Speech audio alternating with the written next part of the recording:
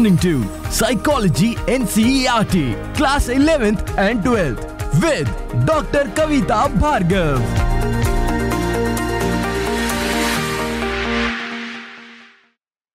Welcome back. I am Dr. Kavita Bhargav, India's leading psychotherapist. In this episode, we'll be continuing part 3 for your chapter number 7, Social Influence and Group Processes. I will be talking about cooperation and competition, Sheriff Summer Camp experiments, social identity, intergroup conflict, nature and causes, and conflict resolution strategies in this episode. In this episode, you will learn the answers to questions like some from the previous episode for sure, because I left it incomplete and I'm covering that here, so I'm not going to talk about those questions again. So, what you'll be learning from this episode, the questions are: what is conflict? What are the determinants of conflict at the individual level? Mention any 2 strategies that can reduce conflicts. How altering perceptions reduce conflict. How group conflicts can be reduced. Define social identity. Mention 2 important influences of group. Mention characteristics of persons in the in-group. Mention characteristics of persons in the out-group. What are the some causes of intergroup conflict? Think of any international conflict. Reflect on the human price of this conflict. Describe various strategies for the reduction of conflict. So these 2 are the long descriptive ones. So let's hear the next episode, part 3 of chapter 7.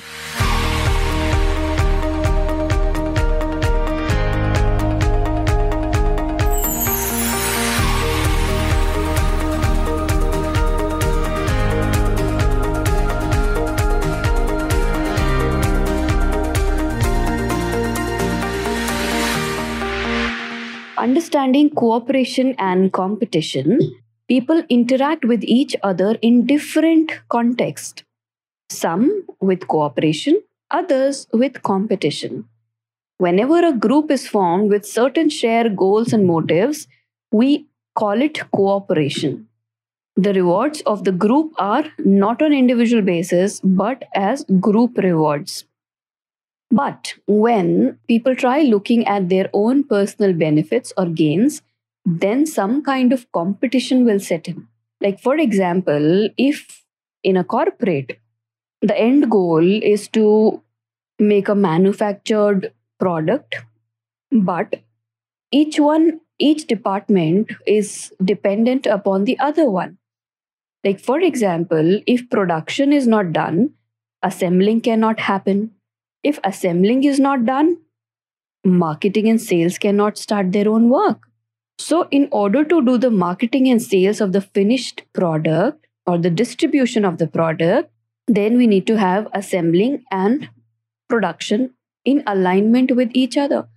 But if they keep looking at their own personal gains, like production would say, I am getting less than the marketing people while my labor work is so strong, while the marketing people are still waiting for the product. Here in the production, there is a strike. Now, what would happen? You will never reach the end game, which is selling of the finished product.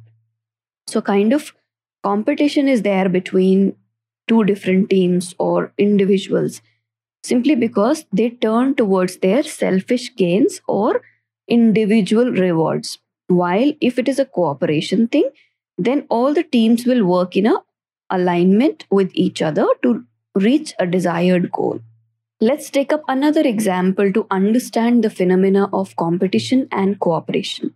In a 100 meters race between 6 people, only one can be the winner. Success depends on individual performance. So, this is a kind of individual benefit zone. While in a relay race, the victory of collective performance of the entire team or all the members of the team will decide how the team is performing. That's a collective performance. So Deuce investigated cooperation and competition within the groups. Some college students were given certain groups of 5 persons each and were required to solve puzzles and problems. One set of group, which was called the cooperative group, were told that they would be rewarded collectively for their performance. The other group was called the competitive group. They were told the rewards will be given for individual excellence. The results showed that in cooperative groups, there was more coordination, there was more acceptance for each other's ideas, and members were more friendly than those in the competitive groups. The main concern for the member of cooperative group was to see that the group excels together. But if somehow competition enters between the individuals or a group, then conflict, disharmony, competition between groups may increase within group cohesion and solidarity. There is a very famous game called Prisoner's Dilemma, in which two people or two parties are faced with either cooperation or competition.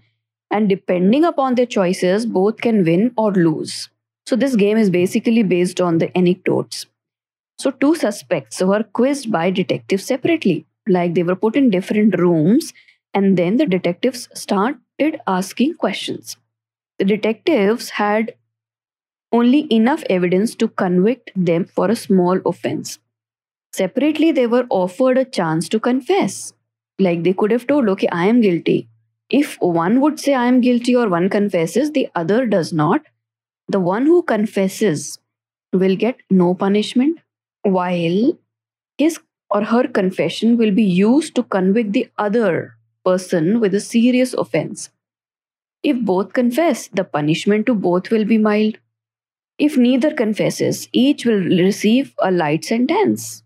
Now, this is a kind of conflict between motive to cooperate and motive to compete. Now, you can imagine what would they choose, we do not know. If one says, okay, I am guilty, the other gets a severe punishment. If both of them are saying, we are guilty, then both will get a mild punishment. If none confesses, then a light sentence will be given. So let's understand determinants of cooperation and competition. Yeah, it is just a game, so there is no final outcome of who won or what they decide. So you can use this prisoner's dilemma game in various other games, like giving points for your performance or doing some task. What do you expect? What outcomes would you see? Why do you expect it? And what reasons do you give? All that decides upon whether you are in a competitive zone or a cooperative motives. Now, determinants of competition cooperation. So, what are the factors that decide that someone will cooperate or compete? The first one is reward structure. Cooperative reward structure is one in which there is a promotion of individual. Each beneficiary of the reward gets a promotion, and reward is possible only if all contribute. While a competitive reward structure is one in which one can get a reward only if others do not get it. This takes me back to that famous video that is being shared where one child is autistic and there is a race going on between many athletes. When they see, okay, there is an autistic child there, all of them lift up the child and cross the winning line altogether. That's cooperation. The team wins. Of course, this is a rare example, but if in a given situation we reward in each individual based upon the performance of the entire group, then that would give us cooperation as compared to individuals winning the game. Like a race with all people are there, normal health, and they are competing with each other. So if that's the reward structure, then the human psychology is to grab that reward instead of keeping others ahead or together. The second point is interpersonal communication. When there is good interpersonal skill and communication, then cooperation happens. Communication is something that facilitates interaction and discussion. As a result, you learn about each other and you have more of empathy and you start cooperating with each other. Third is reciprocity. That means if you do something for the person, that person returns the favor. They feel obliged. So, initial cooperation may encourage more of cooperation in return, while competition may provoke more competition. So, if somebody is there competing with you, you will definitely compete back instead of cooperating with that person. If you help someone, someone else helps you. But if someone refuses to help you when you need help, you would not like to help that person also. Of course, this is an old example, but a lot depends upon the internal traits of the person. The other day, let me quote my example. The other day, there is this parking in front of the organization with which I'm working. The parking is a government parking, and the contractual task is there with some contractor. But the guy who collects the money for the parking, he is absolutely rude person. Now, if there is a rude person and you reply back rudely, that situation will elate or increase. So what happened was I went there, parked my car. I did not know that this is a government parking thing. And he asked me money for parking. And the money was not 20, 30 rupees for the entire day. It was 80 rupees. And I was like, okay, if this much I have to pay like every day for parking in my own workplace, then that doesn't make sense. So I would rather confirm with the school authorities and figure out how much do I need to pay. So I did not pay. And he started abusing me. I maintained myself calm because I knew if I reply back rudely, I will not be respected or my peace of mind will go. Of course, slightly I was disturbed even after talking to him politely and going back home. Who would like it? Like if somebody is talking to you in this manner. But reciprocity, ideally, yeah, of course, after my situation got settled, I could see him fighting with two more people. That's reciprocity. So if you are in mind science and if you understand human behavior, you would step back and try to resolve or cooperate instead of competing. But that's okay. Ideal responses is a tooth for a tooth, a slap for a slap. That's how it goes. No help for no help.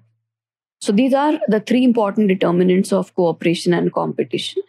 Now, let me explain Sheriff's summer camp experiments, where a group is formed from in-group to intergroup competition, and finally, intergroup cooperation happens. So, Sheriff was someone who conducted a series of experiments on 11, 12 years old boys, and they did not know each other. The boys were attending a summer camp. So, the researchers were examining the boys' behaviors, and the experiment had four phases. The first was friendship formation, second was group formation, intergroup competition, and intergroup cooperation. In the first phase, the boys arrived at the camp. They spent their initial time together. They got to know each other, mixed freely with each other, and they chose their friends for the games and other activities. This was about friendship formation. Then came in group formation. Here, the boys were divided into two groups by the experimenter. Now, the groups were to live separately from each other, they were not mingled up. Members within the groups got engaged in cooperative projects, and this increased their group cohesiveness.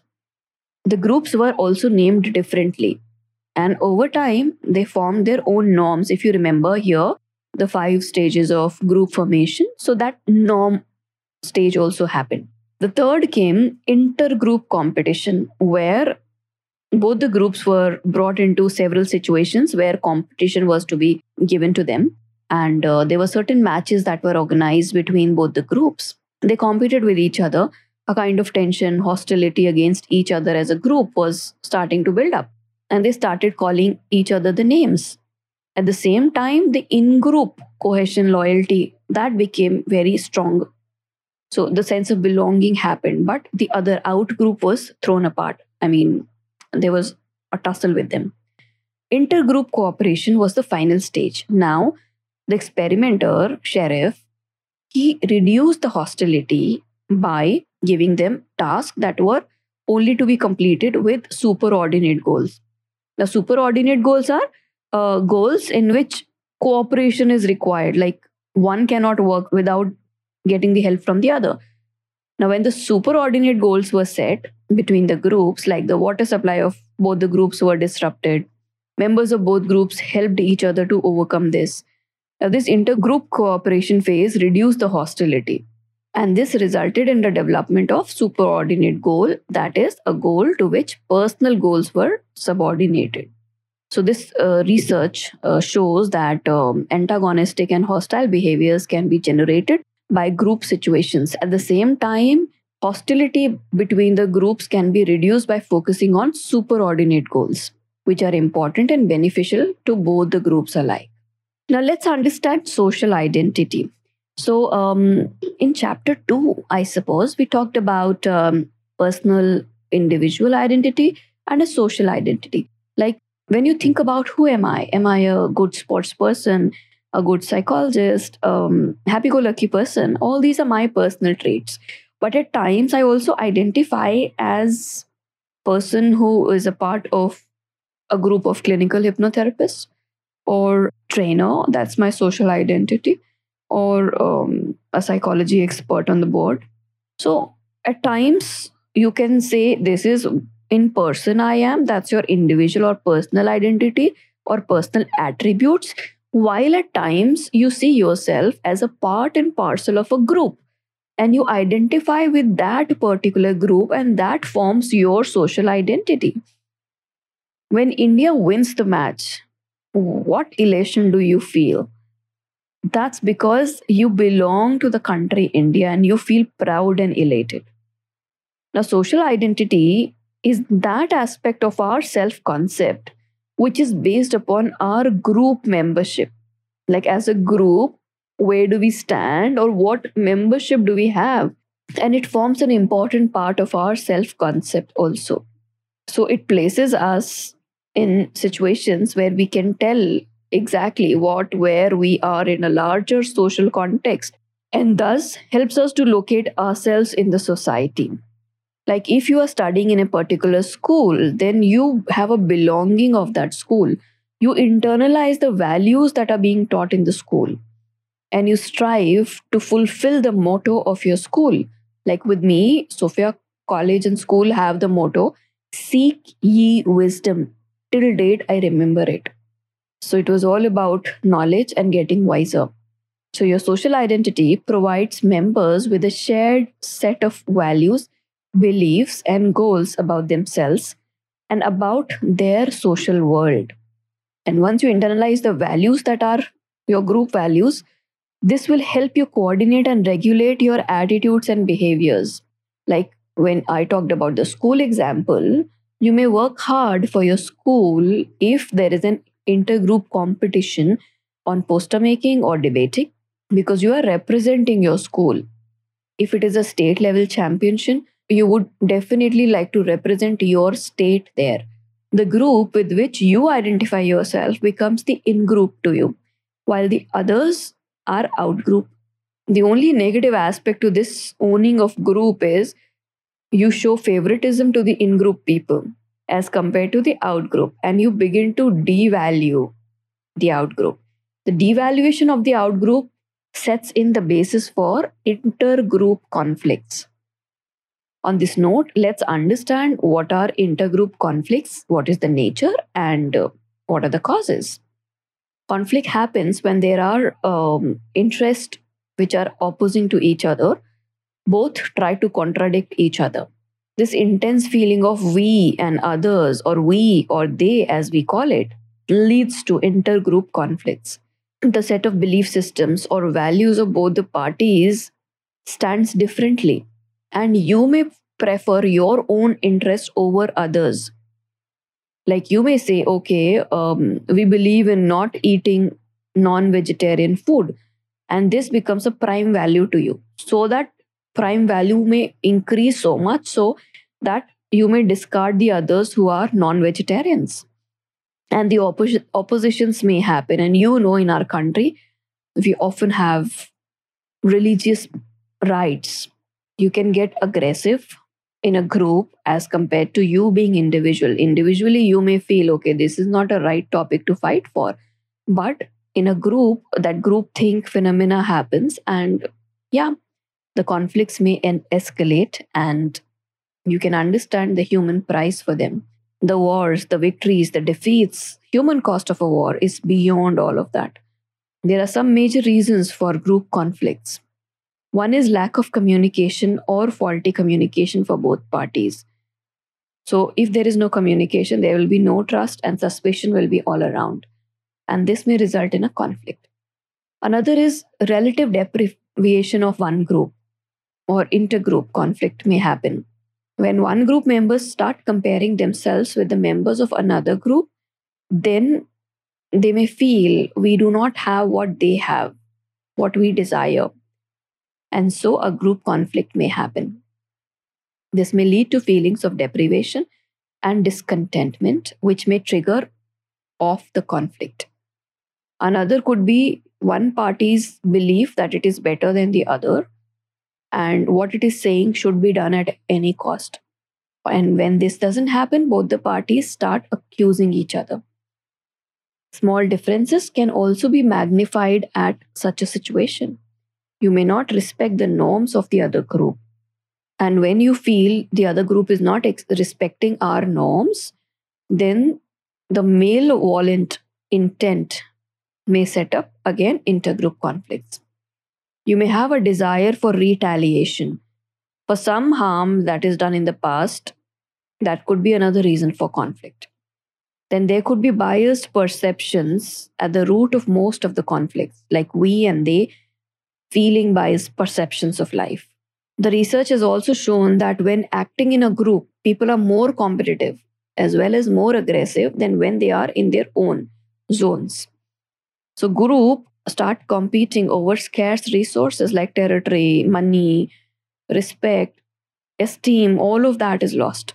When you perceived inequity, then intergroup conflict may happen. Equity is distribution of rewards in proportion to an individual contribution. Like if some person is working for 10 hours, how much is he earning? If you're working for 15, how much do you earn? So your rewards upon your contribution equal to your friends' rewards over their contribution. If this is equal, there is no conflict. But if you perceive injustice or bias in this, then conflict may happen. Like, in many organizations, your qualification can be a little higher, your experience can be a little higher.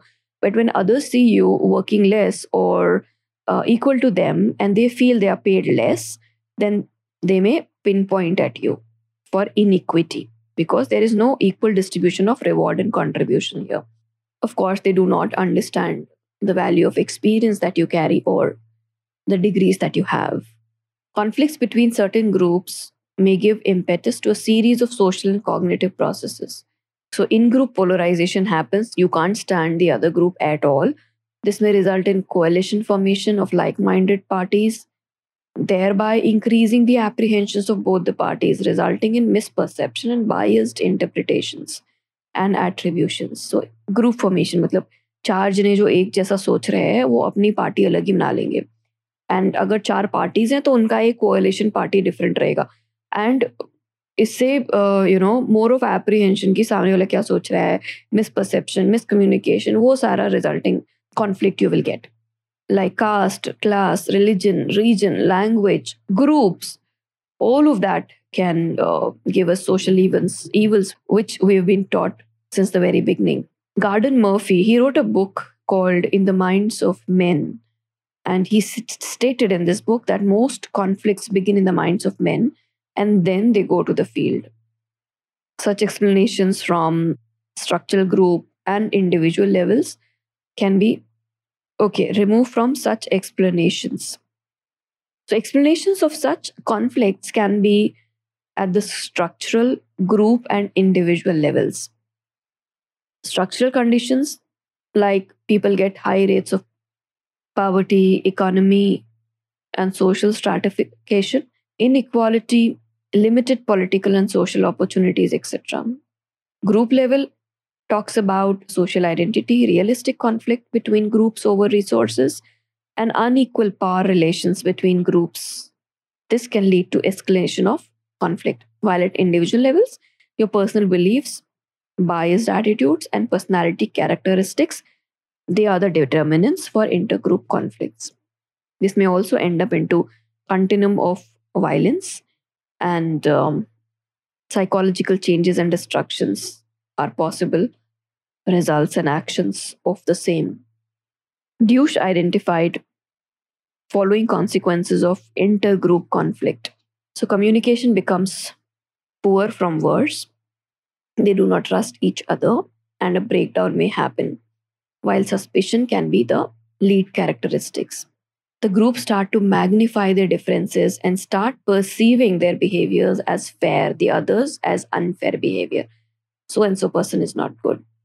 It is funny to note here that in school, I'm often seeing an in group and out group or intergroup conflict between parents and the other party is the children or their child. It's funny.